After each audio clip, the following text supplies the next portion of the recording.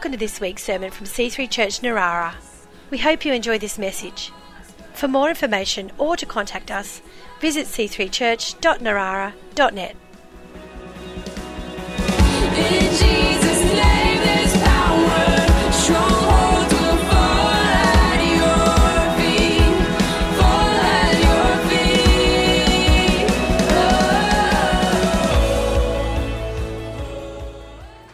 Oh. Wow, good morning. Wow, I'd like to meet that guy.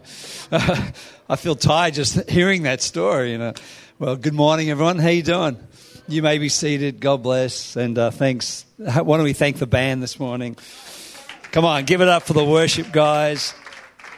It's wonderful. I love the worship this morning. That was great. Who loves coming on a Sunday morning, worshiping God? Awesome. Fantastic. Hey, it's great. Thank you for inviting us. It's been a long time since we preached in this wonderful congregation, and so we were thrilled when we got invited. And so we're like, yes, let's go and see, even just to hang out with Chris and Ruth, our dear friends of many, not even years, decades. Who thinks none of us look old enough? 3 of you, okay. You have 3 solid members in the church. And yeah, it's early days, and it's amazing to do life with people. I mean, Ruth was just saying as we were chatting before the service, like when you go around to the churches, it's like, it must be great because it's really about connecting with old friends, and it is. I mean, we have almost 500 churches now, which is great, and we don't get to all of them, but we certainly get to a lot of them. And in every case, it's not, sure, we've got a global movement, but we call it more of a global family. And everywhere we go, we're meeting people and seeing people that are like family, but even new people. It's like they instantly become part of that sense of family connection, which is great. Who knows? It's Kingdom of God is really a universal family, right? And that's the deal. And yeah, I just got back from Dubai just a couple of days ago. If I start wandering to the left, or to the right, it's just a little bit of jet lag, or I like to call it let jag. And we had a great time there. We're starting, part of our job in our role of global growth is not just starting churches and planting that and helping the regional directors do that, but it's also starting new regions. So we're launching, we had our very first conference, the United Arab Emirates, and it's becoming like a hub to the Middle East. And we've got churches in Syria and Baghdad and Iraq and so we've actually got churches in Dubai. So God's on the move all around the world. It's exciting, isn't it? And guess what? You guys are a part of that. It's not just us doing that. We're doing that together. You may not get to these crazy places, but as a movement, you're having influence there because of just being part of a great church here and believing for that vision. So who knows that the local church is the answer to the world? God has no plan B. He's only got plan A, and you are in one of those plan A's, which is awesome. So, and obviously we, Chris and Ruth, and college and early days. Ruth was one of our first regional leaders, overseeing a whole bunch of house churches, we called them back then, or connect groups back in the north. She oversaw the North Shore region for us, which is incredible. Back in the early '80s, and of course, your pastors have been to Russia, and they came in to visit us on their way home from Russia and stay with us in New York and connected there. Is awesome. So God's good, isn't he? And great to see your smiling faces. Many of you don't know, but I've seen some old friends, and so it's great to see you again. If I know you from way back, my friends here. I remember you guys with his Doctor Who T-shirt on. That's great. So we've got 3 kids, all married, and our son, and 2 of our kids live in New York. So obviously something went in them in those New York days. So as soon as they could, they escaped us and went off to New York. So we've got 3 grandsons in New York and 3 granddaughters in Sydney. So even balance, like Chris said, we've got our eldest boy, our eldest child, who's a son, Josh, runs C3 Brooklyn. He's in the hipster center of the world, reaching all the young hipsters in Brooklyn. Being to his church is awesome. They've got 3 locations already, and just about to start their 4th location in New York, and just having a revival there, which is wonderful. Who thinks New York needs to be reached? Who thinks the Central Coast needs to be reached? More importantly, I reckon it's time for a revival on the Central Coast. What do you reckon? Come on, give Jesus a hand. That's great. All right, anybody get ready to get into the Word of God? So my mouth is still working. I'm still thawing out. It was like 6 degrees driving up here this morning, so I did have heating in the car, which is great. Hey, I want to share a message with you. It's a simple message, and I've entitled this message, The Gospel. Who's ever heard that word before? Yeah, someone came up with that. I'm not sure, but I think we'll just preach on the gospel this morning. It's interesting. Many believers think the gospel is for people who don't yet know Christ, but I believe the gospel is just as important for the church as it is for those who don't know the Lord. And not only that, it's for us to know the gospel, and because if we know the gospel, then we're able to live that gospel and share that gospel, which is important. So I want you to turn this morning to your Bible, in your Bibles. I'm doing weightlifting. I just could pick that table up there. In Luke chapter 15. Luke chapter 15 and verse 1. Just going to read a couple of verses here. And it says this: Now the tax collectors and sinners were all drawing near to him. And the Pharisees and the scribes grumbled, saying, This man receives sinners and eats with them. Oh, God forbid that you'd eat with a sinner. I'll stop there for a second. I love the fact that it says tax collectors and sinners drew near to God, drew near to Jesus. I love the fact that Jesus attracted people who needed God. And I believe as believers, we need to be attractive to people who are far off from God. I think it's fascinating that it says tax gatherers and sinners, that it separates those two. Because tax gatherers were a special group back then. But here's the thing. I think every generation has their own form of tax gatherers. That has their own group that the church typically rejects, a particular type of sinner that is most not welcome. And we have them now, and I'm not going to start labeling groups, but I think if the sign of a great church, the sign of great believers are the ones that attract the ones who are most not welcome in religious circles. And it's interesting that the religious people are the ones that are grumbling. We need to be the most non-grumbling people on the earth. We need to be, like Chris was saying, the happiest, most generous, most attractive people, not necessarily physically, but in God, the most attractive people on the face of the earth. Who believes that? Anyone? Because Jesus was. He just attracted people. People liked being around Jesus. And he was fun to be around, which you can tell, because even in the scriptures and in the Gospels, it says that kids loved being around Jesus. And any person that kids like being around, you know, is a lot of fun. Because kids have a fake sniffer. They have the best fake sniffer there is, you know. But when someone's genuine and life-filled and fun-filled, kids go, I want to be around that, you know. It's interesting, the disciples were the ones that telling the kids to get lost. But Jesus says, no, let them in. Let them in. I can imagine this picture of all these kids hanging off Jesus. And come on, who has that picture of Jesus? That's great. Okay, but I will continue. And it says, so he told them this parable. So Jesus heard the religious grumbling. And goes, I got to help these guys out a little bit. So he told them this parable, and this parable is a famous parable of lost things. And it's not 3 parables, it's one parable in 3 parts. And Jesus talks about the lost sheep, a lost coin, and a lost son. And we're going to go through this quickly today. And it says in verse 3, or verse 4, what man of you having 100 sheep, if he has lost one of them, does not leave the 99 in the open country and go after the one that is lost until he finds it? And when he has found it, he lays it on his shoulders, rejoicing. And when he comes home, he calls together his friends and his neighbors, saying to them, rejoice with me, for I have found my sheep that was lost. Just so I tell you, there will be more joy in heaven over one sinner who repents than over 99 righteous persons who need no repentance. I love the fact that heaven is a joyful place. And right now there's joy in heaven. We are not part of a church or part of a Christian organization that is not joy-filled. Joy is one of the earmarks of the Christian life. Heaven is a happy place. The church should be the happiest place on earth, not Disneyland, but church. Now Disneyland's great too, but heaven, but church should be the happiest place on earth. In your heart, the kingdom of God lives, and our joy is part of that. The joy of the Lord is your strength, and a joy is the attractive thing. But when people come to a knowledge of God, heaven has a party.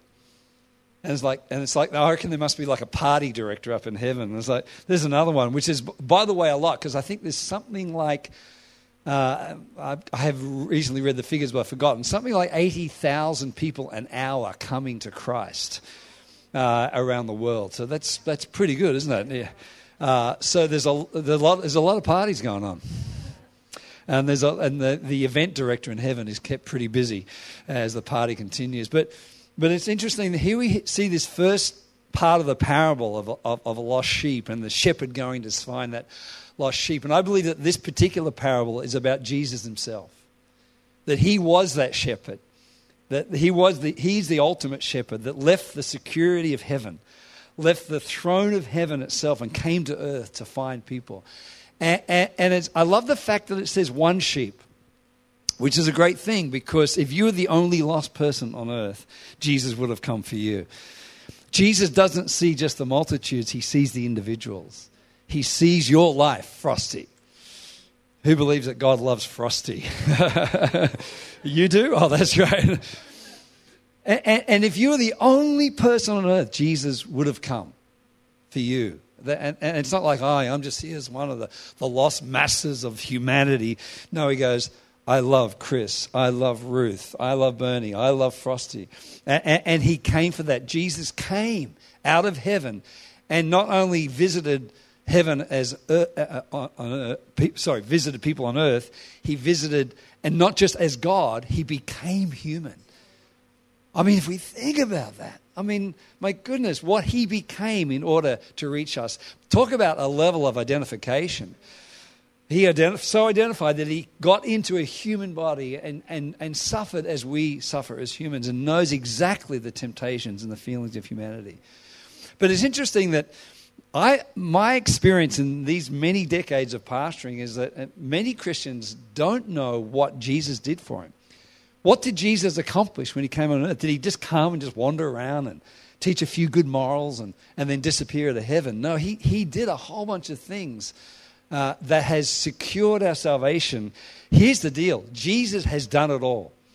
There is not one thing that Jesus hasn't done. Therefore, there is not one thing that we can do.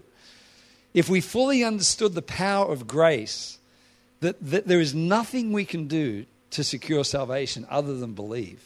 And if we only knew what Jesus has accomplished for us, my goodness, I think we'd be running around this building like it's time for a party. So what did Jesus do? Well, we're going to talk about that. Now, this normally takes me about 8 hours to teach. I'm going to teach it in 15 minutes. Who's ready to listen quickly? Anybody?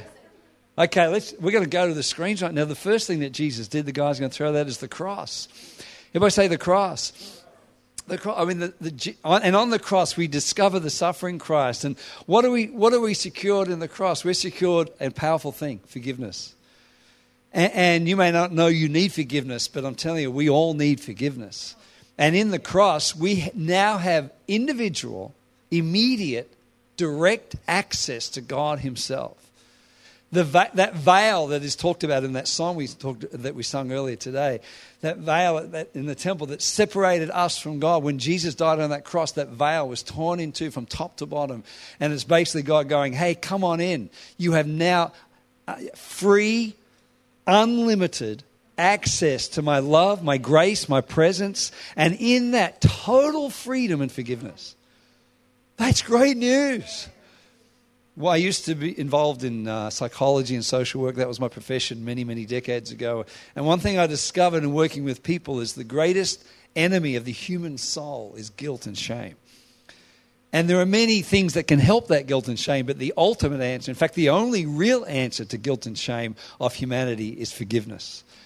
And as the forgiveness of heaven comes and washes us so that the deepest parts of our human soul are set free, it is the most powerful thing. That's great news, isn't it?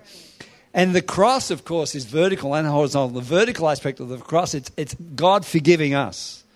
That divinity has said, you are now free of all your sin, and there's nothing you can do to earn it. I just give it to you as a free gift from God. But the cross is also horizontal. So not only in the cross do we get forgiven, the cross also gives us the power to forgive other people. Now that is just as powerful.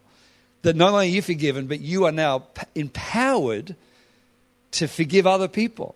Which, by the way, unforgiveness in human relationships is the number one cause of the breakdown of those relationships. Marriages, parents, children, business partnerships. The very thing that we need is not just the power to be forgiven, but the power to forgive. And T.D. Jakes, one of the great preachers of our world today, did a message on forgiveness. And he says that forgiveness is like a closed system. As you breathe in forgiveness from God, you breathe out forgiveness to others. And if you break the cycle by failing to forgive others, you are unable to receive forgiveness from God. So you breathe in, breathe out. And he said, as often as you breathe, you should be forgiving. How crazy is that? And I believe that's probably pretty true. And even as people are coming to you and they're causing you offense, before that offense lands in your heart, forgive them and release that, because we stay free. Who would like to be a permanently free person? Forgiveness is the key. Forgiveness is the center of the gospel, because the cross is the center of the gospel. Jesus took the offenses of humanity on his body. And as he was dying for our offenses towards God, he was actually forgiving the very people that were doing it to him at that point. He was literally living out the reality of what he was gaining for us on the cross. Oh my goodness, God is good, isn't he? Come on, give the Lord a hand. That's great news. Forgiveness. But wait, there's more. Beyond the cross, many Christians stop here and go, that's great, I'm forgiven. That's awesome. But there's more. Beyond the cross is the burial. And we see the victorious Christ. Many Christians don't even know where Jesus went. Where did he go for 3 days? Oh, he went to sleep and just hung out and had a bit of a rest. No, he went to work. Jesus went to hell. And he didn't go to hell as being judged. He went to hell to gain our victory. In fact, the New Testament says that he went and preached to the demons. And it wasn't a message of salvation. It was a message of defeat. He basically said, devil, you are defeated, because he was unjustifiably killed. And because he was sinless, he then had the right to gain back the keys of hell and death. And in the burial, in the cross we get forgiveness, but in the burial we discover victory. Victory over what? Victory over the enemies of the human soul. Anxiety, depression, fear, the things that plague the human soul. Jesus won the victory over those things in the burial. But that's great news. So what is coming against you today? What fears and anxieties? By the way, we all get them. I do every day. But in the cross and the burial, I discover that I can overcome those things because Jesus has won my victory. Can I be rid of those things forever? No, that will come eventually in the great hope that is coming. But I can learn to overcome these things as I discover the victory that Christ won from the burial. But wait, there's more. What's beyond the burial? Where did he come? The third one, he rose from the dead. He came out of that grave and rose from the dead. I love it. We see the risen Christ. And in the resurrection, we follow and worship not just a God that died on the cross, but we worship a risen Christ. So not only do we have, watch this, freedom from the past, but we have now a new life given to us. It's not just what we're forgiven from, it's what we're born again into. It is a new life, new hope, new purpose, new vision, maybe a new marriage within the one you've already got. Yeah, I just have to qualify that a little bit. Some of you husbands are going, amen, amen.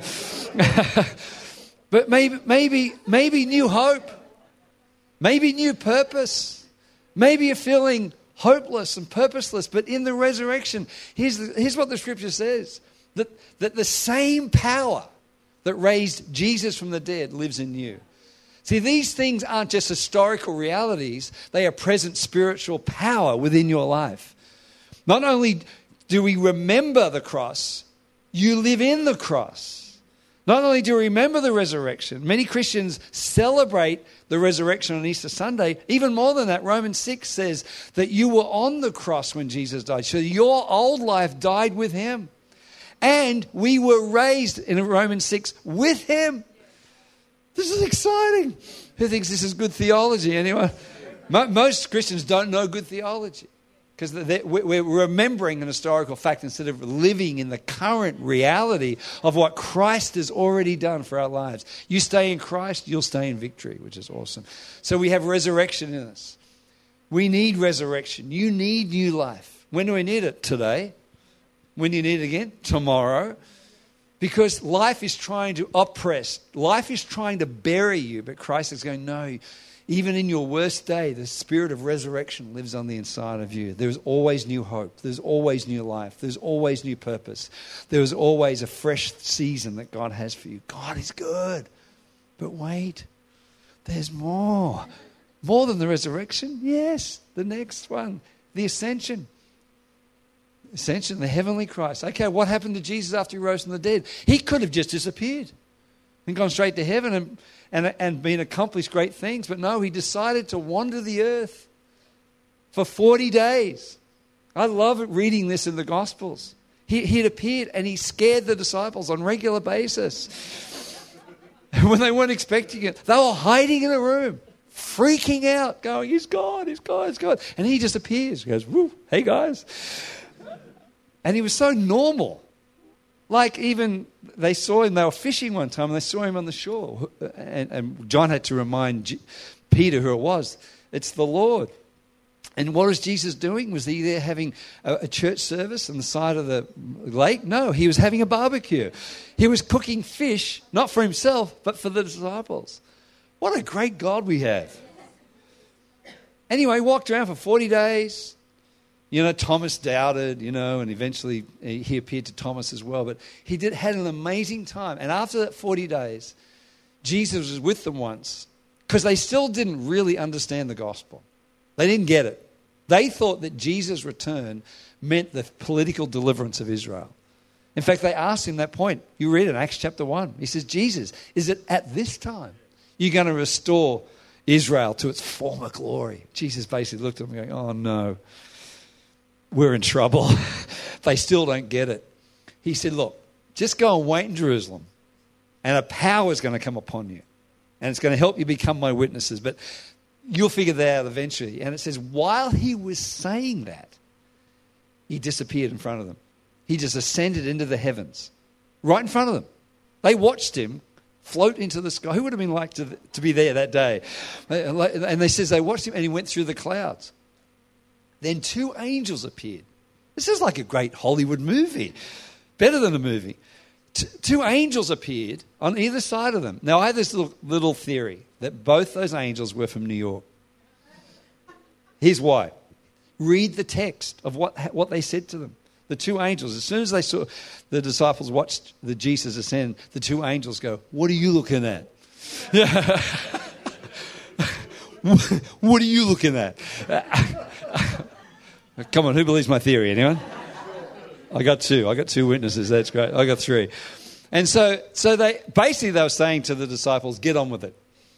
Like he's gone, he's coming back. We don't know when he's coming back. But in the meantime, Jesus, it's like, I tag you. They're basically like, your turn. You've got it all. Now go and spread the gospel out there. So he ascended to heaven. But where did Jesus go? It says that Jesus, can I grab that stool, Frosty? Thanks, man. It said Jesus went and sat down at the right hand of the throne of God. Now, when someone sits down, what are they doing? They're saying, I'm done. I've finished. When Jesus sat down, he's going, the work's done. Well, that's been a big 3 years. I deserve a rest. And he sat down at the right hand of the throne of God. And it says in Ephesians chapter 1 that the Father placed all things under his feet. all power, all authority, all dominion, everything is now placed under the feet of Jesus. Who thinks that's great news? So he earned that, and he was given all authority. There is nothing that was not made subject to the Son of God under Jesus' feet, which is awesome. But even better news, that's Ephesians 1. Ephesians 2 says, we too are seated with Christ in heavenly places. Not only were we on the cross and the resurrection, we are now seated with Christ in heavenly places. What does that mean? That means that we too have been given authority. That's what God has given us, authority, which is amazing.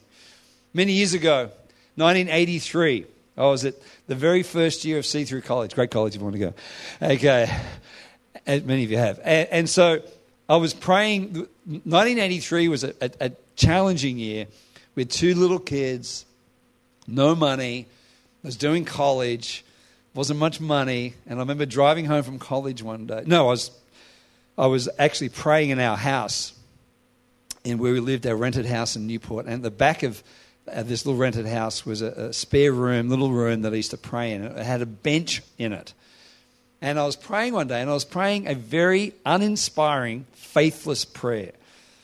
It was a whinging, whining prayer. Who's ever prayed those prayers? Like when you were going through a tough time, and you're like, God help me. Like, oh, God, I need some money. It was just useless praying. And I felt the Holy Spirit go, what are you doing? And I responded immediately with a good response. I'm praying. And I felt the Holy Ghost goes, well, it doesn't sound much like it up here. And I felt inspired to get up on this bench. So I did. So I stood up on this bench. Who has confidence in my balance? And even with jet lag, thank you, Joe. And so I got on this bench, and immediately this scripture came. I'm glad I got this stool because, anything higher, and I've never felt so tall in my life. I get up on this bench, and immediately the scripture came to me in Ephesians 2. It says, you too are seated with Christ in heavenly places. Now pray from that perspective. Pray from above your problems. Pray from a position of authority. Suddenly this confidence and this authority and this boldness came upon me. And I began to, instead of praying about my problems, begin to speak to my problems.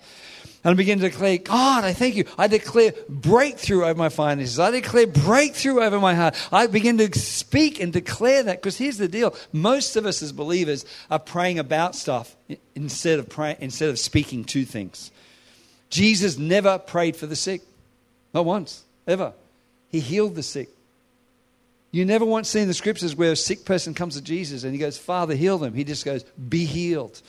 Even Jesus himself said to us, to the disciples, he said, speak to the mountains.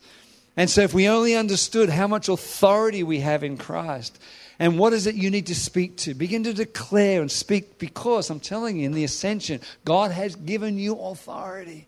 If the believers only knew what authority we had, we can begin to shift atmospheres and change things in our world, which is an amazing thing. But wait, there's more. But beyond the ascension is the descension. The Father and the Son colluded, collaborated. The first collab. They got together and they said, we need to send one of us, one of the Trinity, we cannot leave them alone. And they sent the Holy Spirit. And that great famous day in Acts chapter 2, and the disciples were waiting in the upper room. And they got filled with the Holy Spirit. That would have been another great day to be there. And 120 disciples were seeking God for 10 days. And at the end of that 10 days, it says the room was filled with a mighty rushing wind. Tongues of fire appeared to them, and all the disciples were filled with the power of God and began to speak in other languages. And the church was birthed. And it wasn't birthed in a committee meeting. It was birthed in a power meeting. And it was in that powerful moment, lives were transformed. And those lives, as they were transformed, began to declare the gospel boldly. And 3,000 people came to Christ that very first day. We need the power of God, don't we? You need the power to get up this morning. You need the power of God. I need the power of God. I can't do this Christian life without power. If I try to live this Christian life in my own strength, then I'm not going to make it. But I daily need to be filled with that Holy Spirit Not just word, but spirit. We need both. We need the word of God, which is a changing of mind, but we need the spirit of God, which is a filling of my spirit. And we need both to live this Christian life in God, which is awesome. How much God has given us. It's amazing. It's interesting that the next part of the parable is the parable of the lost coin. And so here there's a lost sheep and there's a lost coin. And as I begin to look at it, I realized that the coin, where was the coin lost? The coin was lost in the house. And it's interesting that people get lost in the field and get saved, but then they come to church and often can get lost in church. And I believe that many people, as much as people are lost in the world, many people are sitting in church and lost. And God wants to find people in church. Because one of the things what God doesn't want is an inactive church. He wants an activated, engaged church. And we're not attenders or watchers. We are participators in the things of God. And so I was starting to think about that, going, well, who are the people lost in church? And I came up with 4 categories. There may be more. Number 1, the people just sitting there attending. They've actually never known Christ. They've just, because of tradition, because of history, because of whatever, they've just, their whole life attended church. Well, maybe God wants to find them, who believes they're good people to find. And there are probably people sitting in church who don't know Christ, but who really need to come to Christ. Second one is the people sitting there, and they've been in church longer than Methuselah. They've been in church for decades, and when they first came to church and met Christ, they were the first to volunteer, the first to jump on board. But after a while, their heart is disengaged, and they've just gotten bored, and they're just used to it. And now they're watching the new generation take on, and they're just sitting there going, well, I'm not needed anymore. I'm telling you, everyone is needed. Everyone can be part. Doesn't matter how long you've been around. Every gift needs to be activated. The third group of people is maybe people sitting in church offended. And they've lost heart. And maybe the pastor or a leader or a church member or even God himself or the institution of the church has offended people. And look, we all get offended. We all get the opportunity to be offended. But I'm telling you, we need to overcome our offense. And maybe God wants to heal your heart today, because you can't serve God with an offended heart. And so God maybe wants to heal your heart and reconnect you with the purpose of God. And the last group is young people. Maybe your parents brought you to church and you just came, and thank God for parents who bring their kids to church, right? But God wants to know you directly. God has no grandchildren. There's no such thing as a second generation believer. There's only direct believers. God wants to know you personally. Maybe you're a young person here and you need to find Christ personally, not through your parents. Your parents have been your motivation, but God wants to know you directly. And all of our kids have met Christ. But I remember them all going through that journey of discovering Christ for themselves. I remember Josh, who's now 35 and running his own church. I remember when he was 4 years of age. And Bernie and I was driving home Sunday night after church once. It was just Josh and I in the church. No, there were more people than that in the church. We were the faithful too. No. Josh and I were in the car driving home together from church. And halfway home, Josh goes, "You're 4 years of age. Dad, I think I need to receive Jesus into my heart." I'm like, "Did you just say that?" And I thought, well, okay. So I pulled the car over, turned the engine off, because never underestimate even the simple faith of a child. And so I turned the car off, and I prayed a prayer with him and led him to Christ. Sinner's prayer. And boy, he had accumulated some serious sins by that. If you've got a 4-year-old, you know what I mean. And we spent an hour repenting, and he spent an hour repenting. No, I just led him to Christ, and he began to cry, and I began to cry, and something significant took place, because it's not faith indirect, it's direct faith. And sure, he came into another sense of connection with Christ when he was maybe 11 or 12. And then again when he was 15 and 16. There are stages of connection with the next generation. But each one of them is significant, and it's okay. And each child and each teenager has their own journey. But we need to see our next generation, young people, on fire for God and directly connected to God. Who believes that? Anyone?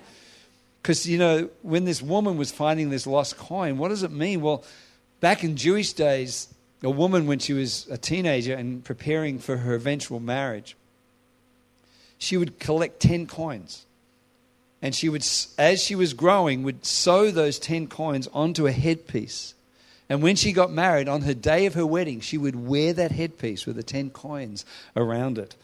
And that was the only thing she brought to the wedding. The groom brought everything else. It's a beautiful picture of the church. The only thing we bring to the covenant with Christ is our gifts and talents. Jesus brings everything else. And so each one of those coins represents a talent, a heart, a person. And one dropped off.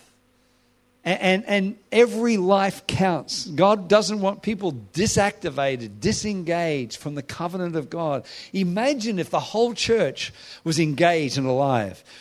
Our cities would be won for Christ, I reckon, in about 2 years.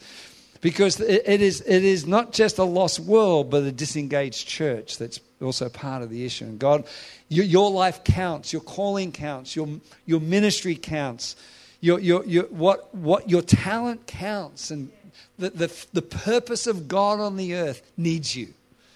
The purpose, and it doesn't just need you believing, it needs you engaged in the purpose of God. And it's interesting, what did the woman do? She did 3 things. She lit a lamp, she swept the floor, and she searched until. And the lighting a lamp is like the Word of God coming alive in the house of God. When the church comes alive to the Word of God, we see people.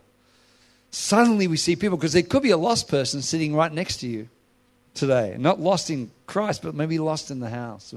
She swept the floor. I thought, when I first studied this, I'm thinking, how hard can it be to find a coin on the floor?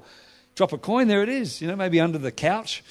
But as I studied it, I found out that the floors back then were covered in about 20 centimeters of straw to keep them dry. So when she lost that coin, it fell in much straw. She couldn't see this thing. She swept the floor. And I believe as we sweep the floor, the straw in the New Testament represents wood, hay, and straw. It represents the dead works of man. It represents dead religious activity. As we empty our churches of religious activity, we get down to the basics again.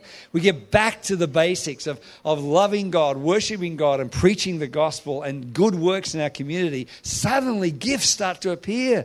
We begin to see the talents, and people are putting their hand up going, I want to help in that regard, because the purpose of God is clear and strong and awesome, which is fantastic. It's interesting that the cross, the burial, the resurrection, the ascension, the descension, or the suffering Christ, the victorious Christ, plus the risen Christ, plus the heavenly Christ, plus the empowering Christ, if you put up the next screen, is the body of Christ.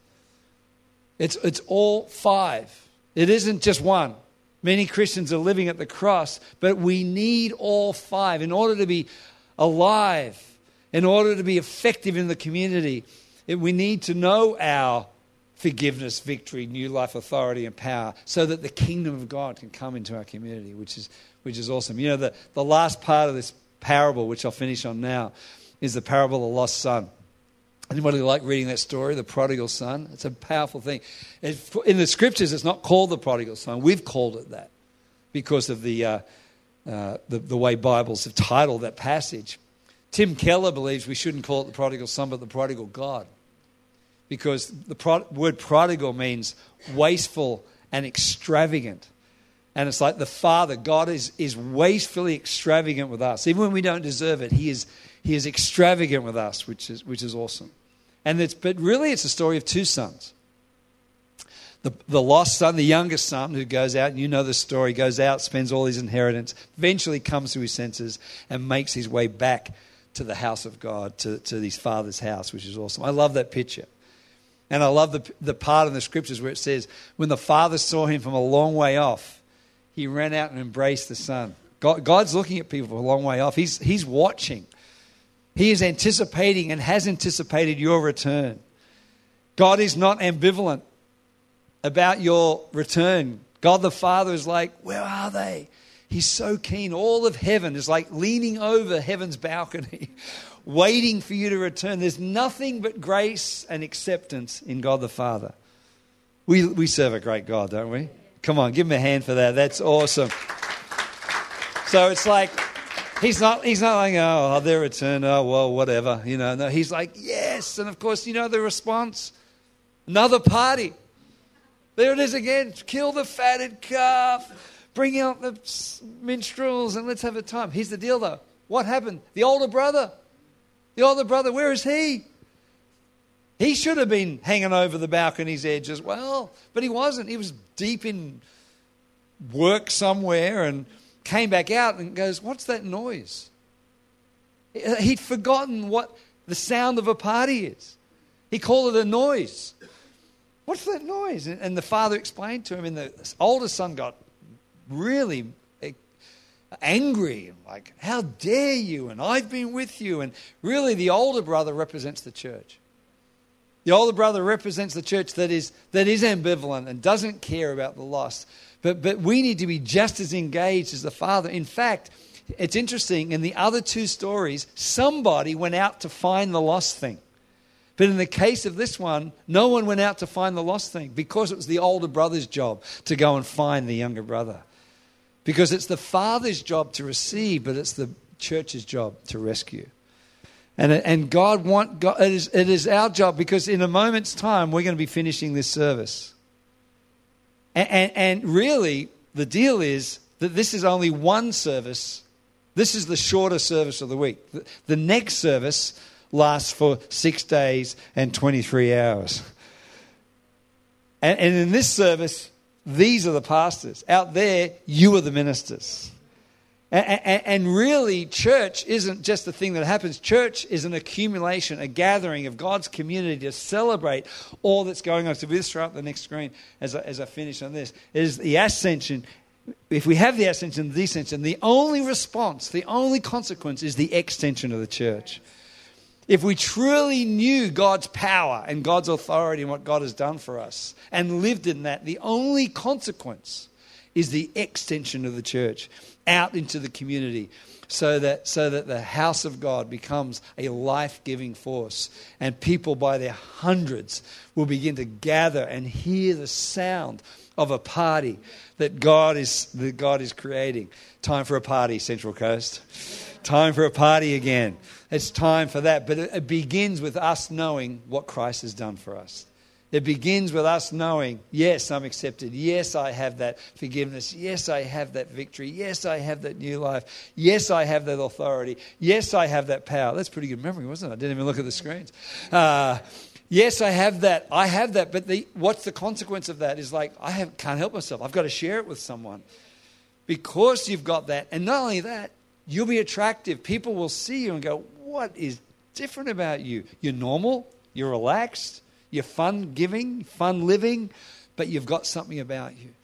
People. I believe that the witness, we also mostly shouldn't be saying anything. We don't have to, because people are probably asking us, what is the deal? What is the difference? What's going on here? I remember years ago when we first returned from New York, our two daughters were in soccer teams, and their coach was this awesome guy called Larry. And we started connecting with him on the soccer field and on the sideline, and I'd share a joke or two, and they were good jokes, and he'd share one back. It wasn't quite as good, but anyway. But we really started to connect and bond, and after about 2 or 3 months, he came up to me and said, Mark, I hear you're a pastor. I go, yeah, I am. He says, you don't look like a pastor. I go, thank you. And that was the end of the conversation. I didn't take it any further. I didn't sort of, say, let me pray for you and, get slain in the spirit on the soccer field. I just said, that's awesome. And about maybe a month later, I was driving home from Sunday morning church, and I felt a sense to just call Larry. So I called him, and I said, Larry, we got church tonight. I'd love you to be my guest at church tonight. And he says, I thought you'd never ask. That's the way it should be. That's the way it should be. So I said, come on, I'll meet you at church at 10 to 6. And he arrived, and then the band had already started, and he walked in, and he'd never been to church in his life. And he's well into his 40s. Never been to church in his life. Walked in, I don't know what he expected, but what he saw was certainly not what he expected. And he walked in, and he just goes, wow, this is like a rock and roll concert. And I said, Larry, front row with me. He goes, wow, front stalls. Stands in the front row. Through the whole service, I'm explaining church to him. I said, this is praise and worship, and people put their hands up. He just goes, wow, this is awesome. Just gets the hands raised. And at the end of the service, Pastor Phil was praying for people, and a couple of people just sort of fell over, and feeling the presence of God. I said, Larry, it's a sort of a weird part of the service. Sometimes people fall over. He goes, no, it's not weird. Wow, it's awesome. At the end of the service, there was an altar call for people to come to a direct faith and connection with Christ. And I knew he wasn't quite ready, and so I didn't put any pressure on him, didn't say a thing. And so he didn't come to Christ that week. And he came back 5 Sunday nights in a row. And on the 5th Sunday night, as he walked into the service, before the service, I said, Larry, tonight's your night. And he goes, wow. I didn't even know why I said it. I just felt like to say that. Anyway, at the end of the service, there was another chance to receive Christ. And I said, Larry, come on. What do you reckon? Your heart's ready. He goes, I know, I'm ready, but I'm too afraid. I don't walk up the front by myself. I said, I'll walk with you. He goes, okay. We were standing on the front row, so we just went like that. I said, it's not far, it's just there. All the way, 1 meter, So he received Christ, and his heart was soft, and just a beautiful sense of God's presence touched him. The next Sunday, he brought 9 of the soccer team to church. I think 6 of them met Christ, which also goes, because God wants to extend his love out into the community. There are thousands of people living around this great church. And God's basically going, I've done it all. Tag, your turn. But it's not. God's not going to sovereignly. He moves sovereignly, but it's not like he's going to pluck people up with a great kingdom claw and just and dump them down in church. No, he does that through us. You are God's kingdom claw. You are. Do you say claw? No, claw. Who remembers? Yeah, okay. So, yeah, not claw. Okay. Moving right along. So God's power, God's glory, God's presence is on us. Why don't we stand as we finish right now? Thanks, guys. Thanks. Why don't the band come up? Let's go hand it back to Pastor Chris in just a minute's time. But just before I do that, why don't we just close your eyes? Now, I don't know many of you, and I think it'd be a great opportunity just to present to you this great opportunity to receive Christ. If you're here today and maybe you're one of a category of 3 different people, 3 different categories of people. Number 1, maybe you've never met Christ. Maybe you've never made that personal, direct decision to go, I want to receive Jesus into my life. I want that gospel you're talking about. I want to receive that grace and forgiveness for the first time. Maybe you're the second type of person who once followed Christ and once lived in that grace, once had a heart that was open for God, but for whatever reason, you're like the prodigal and you walked away from the house or walked away from God. Maybe not physically, but maybe in your heart. And this morning, you're like, I want to come back. Well, God's the Father's faith and grace towards you is nothing but open, and his arms are open to receive you again. Or maybe you're the third type of person who goes, I'm not sure.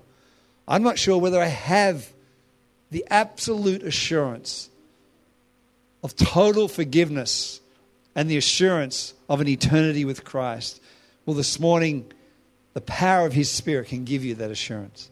So if you're here today, and why don't we just close our eyes this morning. If you're here today and you don't know Christ, or you want to come back to Christ, or you want to be sure you have Christ, why don't you just be bold and just slip your hand up right now and say, Mark, that's me. Thanks, man. That's awesome, buddy. Who else is there? One young gentleman has done that. If there's anyone else, just slip your hand up and say, Mark, that's me. I want Christ. I want to come back to Christ. I want to be sure I have that I'm living in that place in God. If that's you, who's that second person right now? Say, that's me. I want what you're talking about this morning. Father, I thank you. Thank you. I just want to leave it another 20, 30 seconds. I know our human souls take it sometimes a little time to respond to this, such a big question, but only you know. It's your own internal dialogue with God. If you don't know Christ, for sure, for real, or you want to come back to Christ, or you want to be sure you have that, why don't you just slip your hand up right now?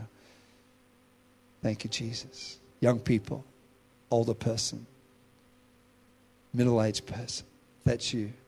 Don't be afraid. God's with you. Amen. Well, we're going to pray a prayer. Just a simple prayer, receiving Christ. And that gentleman who raised his hand, we're going to pray it with you. And if you can be the loudest in the room, that'd be awesome. So why don't we pray this prayer out loud after me? Say, Dear God, I thank you. You sent your Son, Jesus Christ, to die on a cross, to be raised from the dead and ascended into heaven so that I can receive life, forgiveness, grace, and salvation. Right now, I receive it as your free gift into my life. In Jesus' name, amen. Father, I thank you for the young gentleman that raised his hand. I think of every person here that assurance of grace would live in their hearts and live in their lives. In the mighty name of Jesus. Why don't we just all lift our hands right now in the presence of God? Father in heaven, I thank you for this great house. I thank you for the incredible legacy. I thank you for the incredible leaders. Pastor Chris and Ruth are, their faithfulness, their vision, their faith to be in this building and to see and to begin to take next steps into a future that is magnificent for this house. I thank you, Lord, that there be not one lost person in the house, Father. Every lost coin, Father, every disengaged heart, there be a re-engagement with great power and passion and gifting, God. And together this house would move together as an army of your presence and your love into this community. I thank you for a new day across this place, across this house, Father. And we give you all the praise and all the glory in the mighty name of Jesus. And everybody said, amen. Come on, give the Lord a huge hand right now.